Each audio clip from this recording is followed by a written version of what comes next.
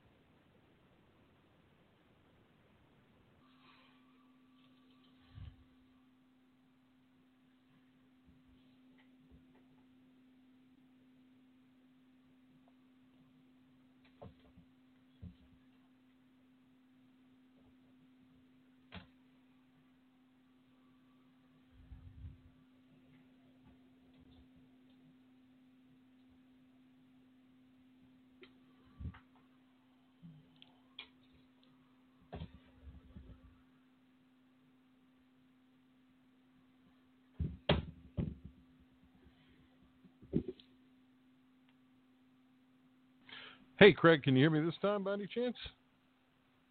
Definitely can. Hey, look at that. All right. Then we will be off to the races here.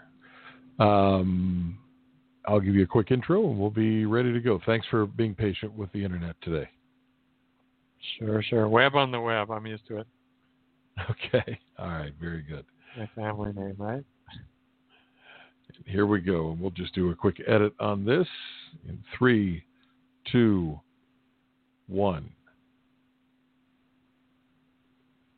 Our guest, Craig Sim Webb, is a guy that knows all about dreams, applied psychology, and consciousness. He served as a feature author and expert on sci-fi and the BBC, and for the last couple of decades has headed the nonprofit Dreams Foundation. And we welcome Craig. If you'd like to visit him online, it's craigwebb.ca. So there's a lot of talk about these shared dreams that we're all having during COVID-19. Craig, what's the deal? Well, there's some common themes out there. Definitely lots of stress and kind of concern dreams. But the biggest trend I've noticed that's kind of universal is there's a lot more recall. So people have, that one I'm pretty sure that people just have a little more bandwidth. In other words, a little bit more time to sleep in. They don't have an alarm clock when they wake up. Hopefully a little less stress and maybe some of their work schedule, depending on their personal challenges. And so dream recall, which is normally there, but we just don't really pay attention, has boosted. In other words, it's clearer. The data is coming through what I call the internet connection.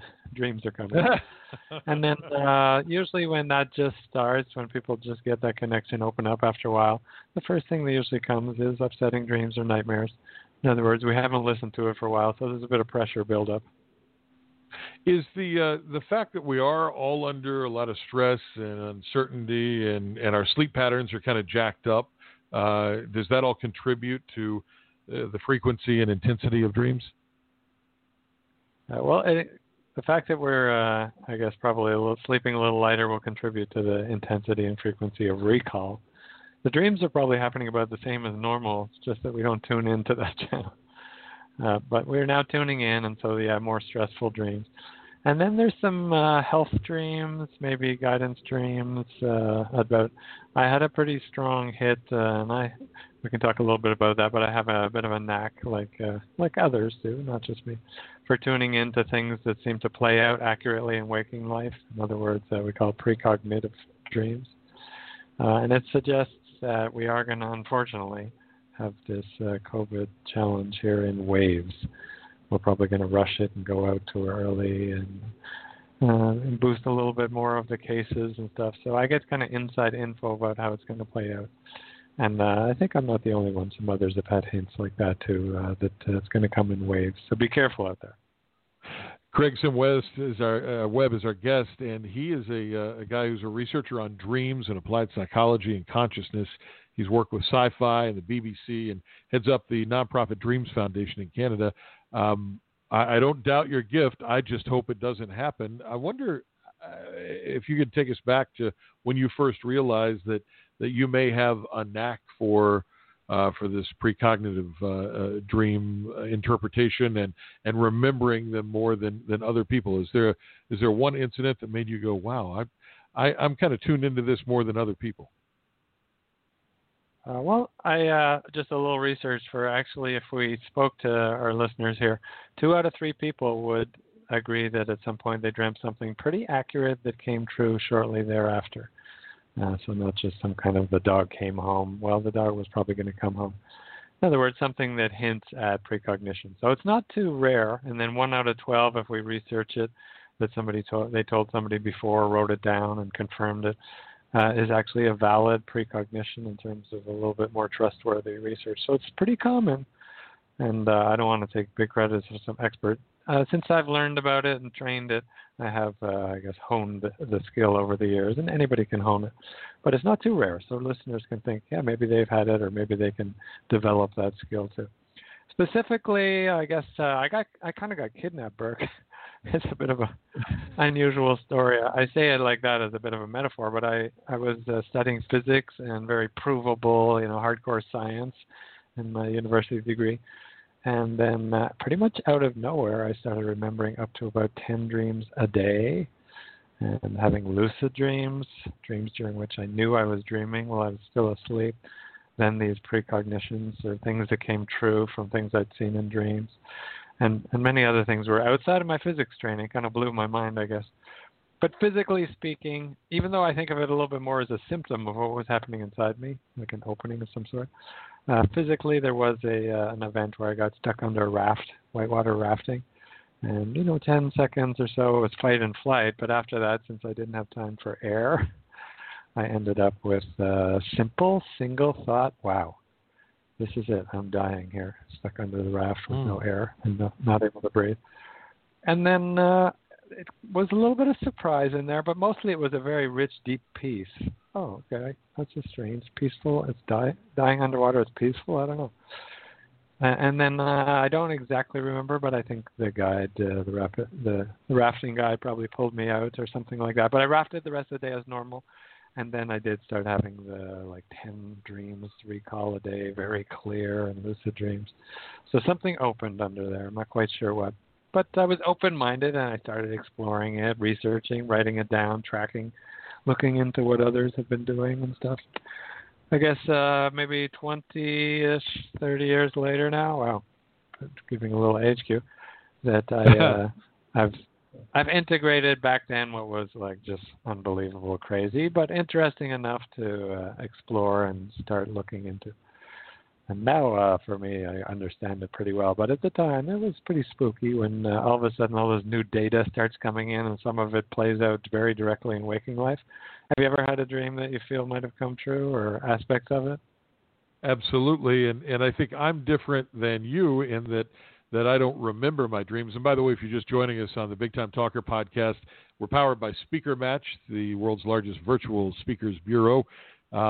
Craig Sim Webb is our guest today, and he is one of Canada and I guess all of North America's leading speakers, authors, and researchers on dreams. And we're talking to him about dreams because there's a huge uptick of folks saying that they're remembering their dreams and they're having very vivid dreams during the pandemic and during self-quarantine.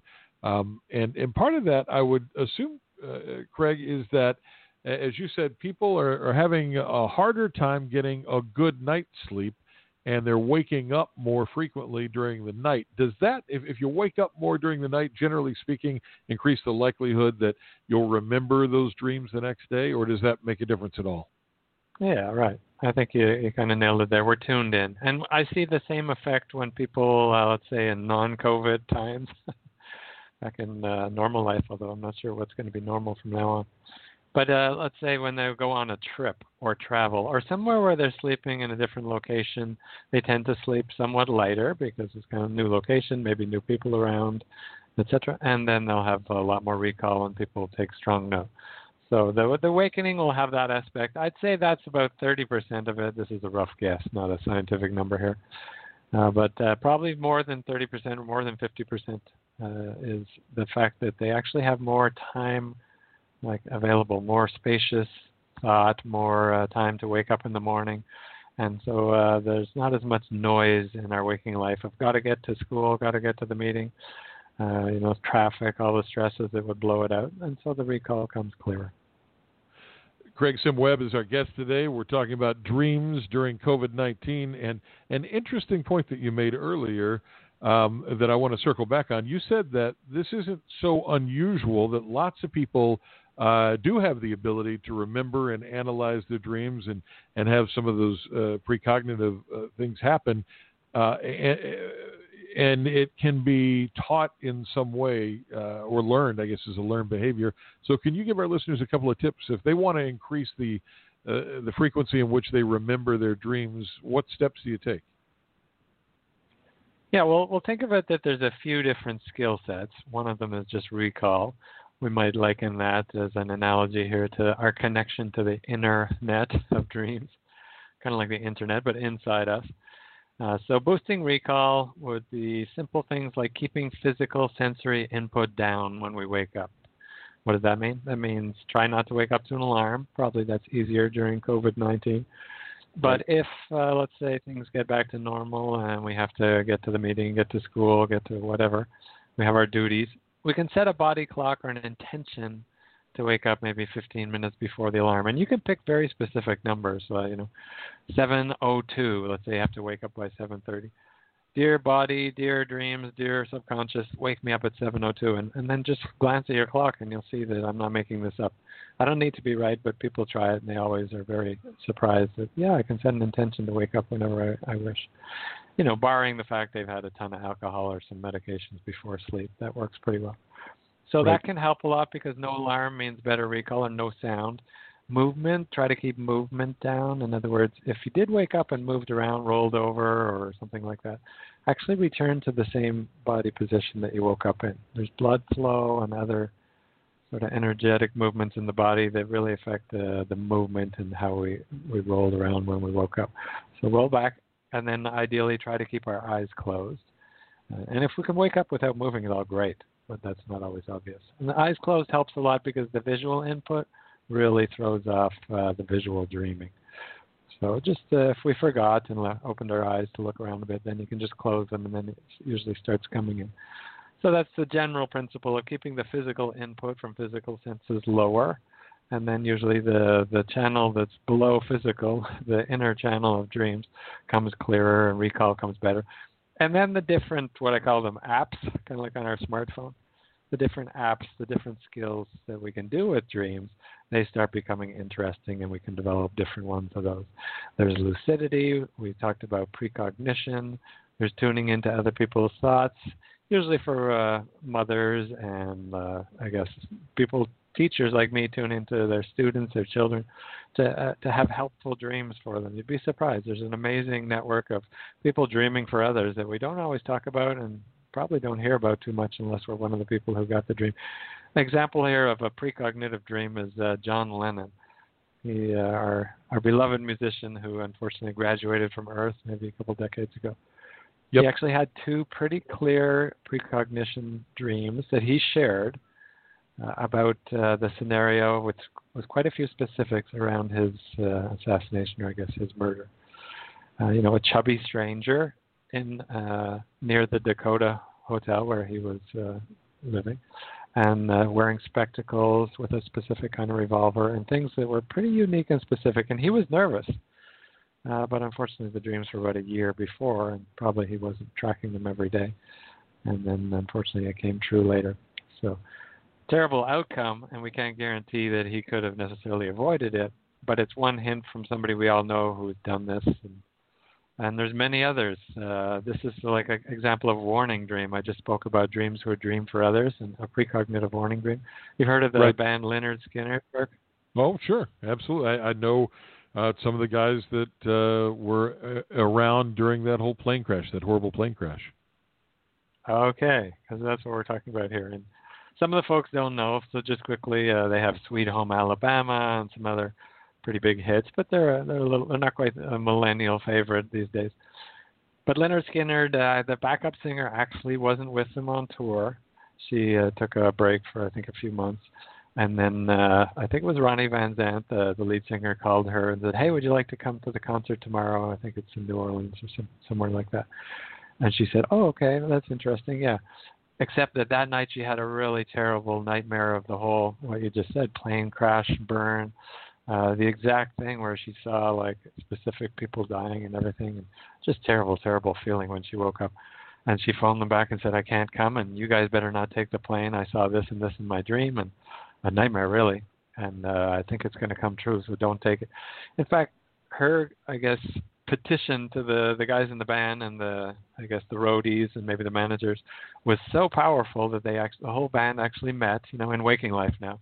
That said, JoJo Billingsley, that's the backup singer, she had a dream, and she saw the whole plane crashing and burning, and they discussed it for a while. Two guys actually booked another flight, and then eventually, I guess they decided to take it as their last flight on that plane.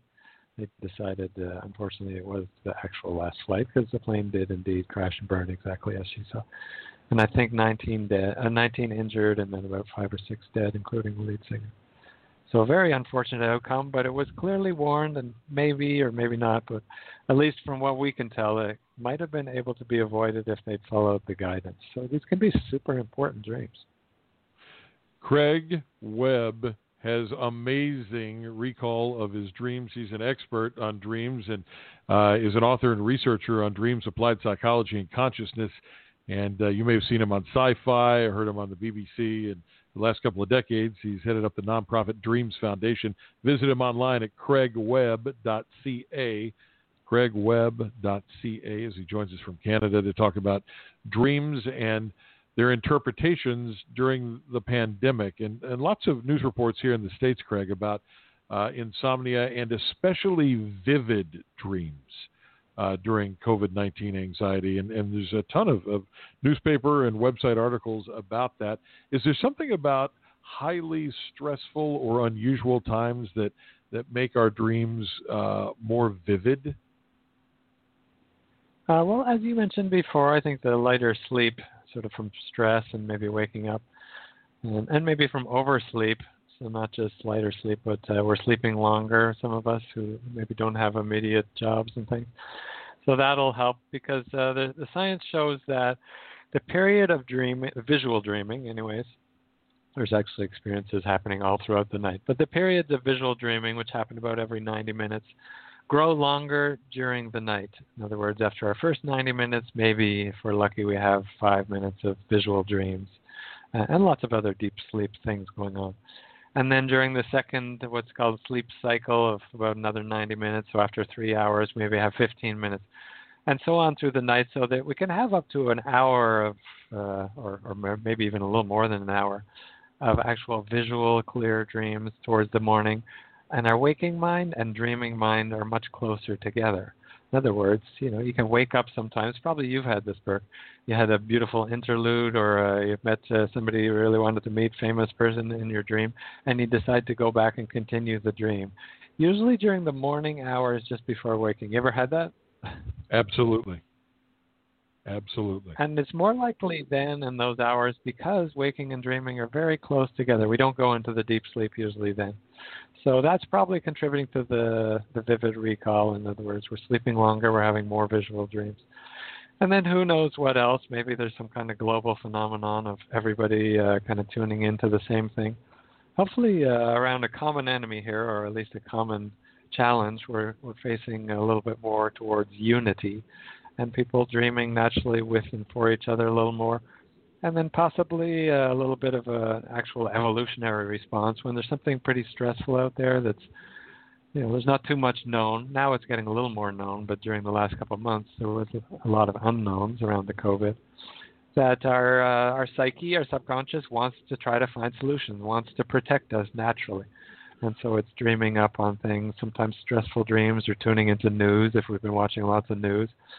But it's usually trying to help and give us insights, maybe new strategies, ways to avoid some of the problems out there. Don't go to the store today. Maybe a dream guides us towards some kind of dark thing happening in the store, and we might, if we follow it, we might avoid having trouble and getting an infection. Hard to say for sure. There's lots of specifics, but there's definitely a little bit of this evolutionary response trying to help us deal with new scenario.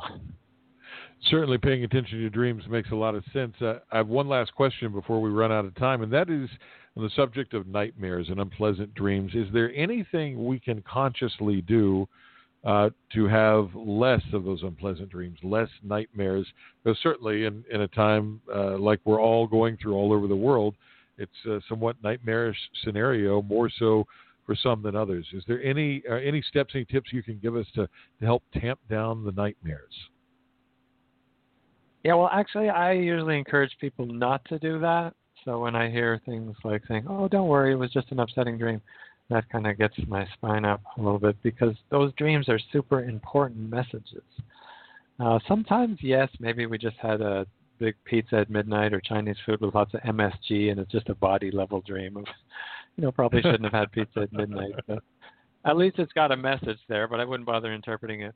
But more often than that, there's super valuable info in there, and it's like a pressure release therapy for the psyche, saying there's something we haven't dealt with, or it's a warning dream like the Leonard Skinner one, and we really want to listen to it to get the warning, and then the nightmares stop once we get the message, So there's an article called Nightmares Lucky You. People can look at the website nightmares.info, or they can go to thecraigwebb.ca, my speaker site, and sort of see there that there's lots of tips. And if they want to learn more about how to actually work with specific nightmares, you can check out applieddreaming.com, and I do trainings and clients and counseling and very practical stuff. So that's why I call it Applied Dreaming. It can really help us in life.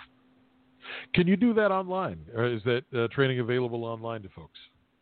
Yeah, I definitely offer it online. I usually offer teleclasses, so check out applieddreaming.com, but most of the time I can run by a Skype or Zoom, or depends how people want it. Sometimes by phone is fine.